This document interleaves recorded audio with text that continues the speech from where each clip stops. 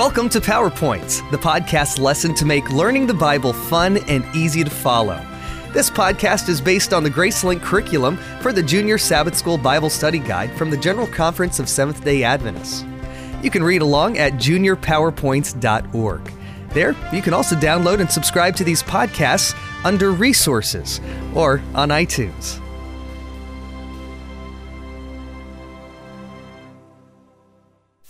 Lesson 7. Seek and find.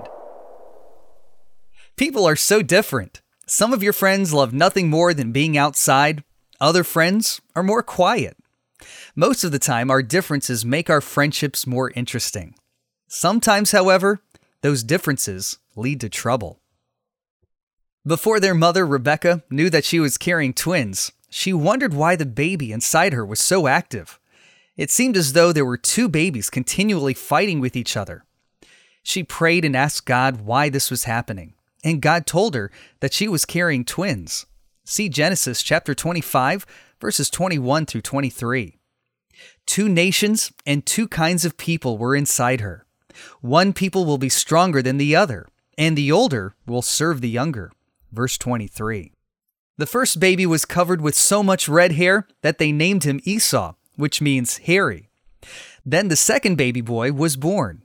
Because he was holding onto his brother's heel, they called this baby Jacob, grabber or heel holder.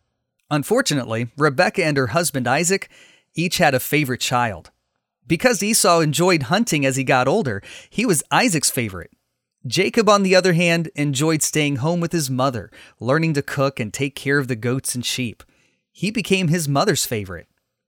One day when Esau came home from a hunting trip, he was starving.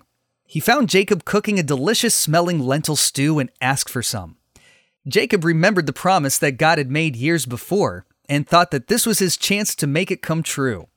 "First, sell me your birthright," he told Esau. The birthright was the privileged power and inheritance given to the firstborn child. Carelessly, Esau replied, "Look, I'm about to die. What good is the birthright to me?" But Jacob insisted, "Swear to me first." Esau swore to his brother and thus gave up his birthright. Genesis chapter 25, verses 31 through 34. Then he ate quickly without another thought about what he had done. Years passed. Jacob moved away from home and eventually married two sisters, Leah and Rachel. His flocks of sheep and goats grew at a tremendous rate, making him a very wealthy man. But he thought often of his mother and father, and he wanted to go back to his home. Finally, he rounded up all his servants, his children, and his herds and began the long journey. As he neared the town of Edom, where his brother lived, Jacob remembered the birthright and realized that Esau might still be angry. Suddenly, he was very nervous about his family's safety. So he sent some of his men ahead with this message. "Your servant Jacob says, I have been staying with Laban and have remained there till now. I have cattle and donkeys, sheep and goats, male and female servants. Now I am sending this message to my Lord, that I may find favor in your eyes." Genesis chapter 32, verses 4 and 5. But the return message was less than friendly. Esau would meet Jacob with an army of 400 men. Jacob was frantic with fear.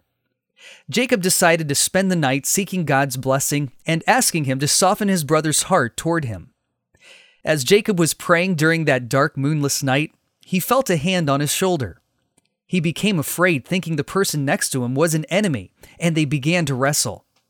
All night long, he wrestled with this person whom he could not identify. As the sun slowly crept up on the horizon, the stranger touched Jacob's hip, and it immediately went out of joint. The stranger said, "Let me go, for it is daybreak." Somehow Jacob suddenly knew that he had wrestled with God all night.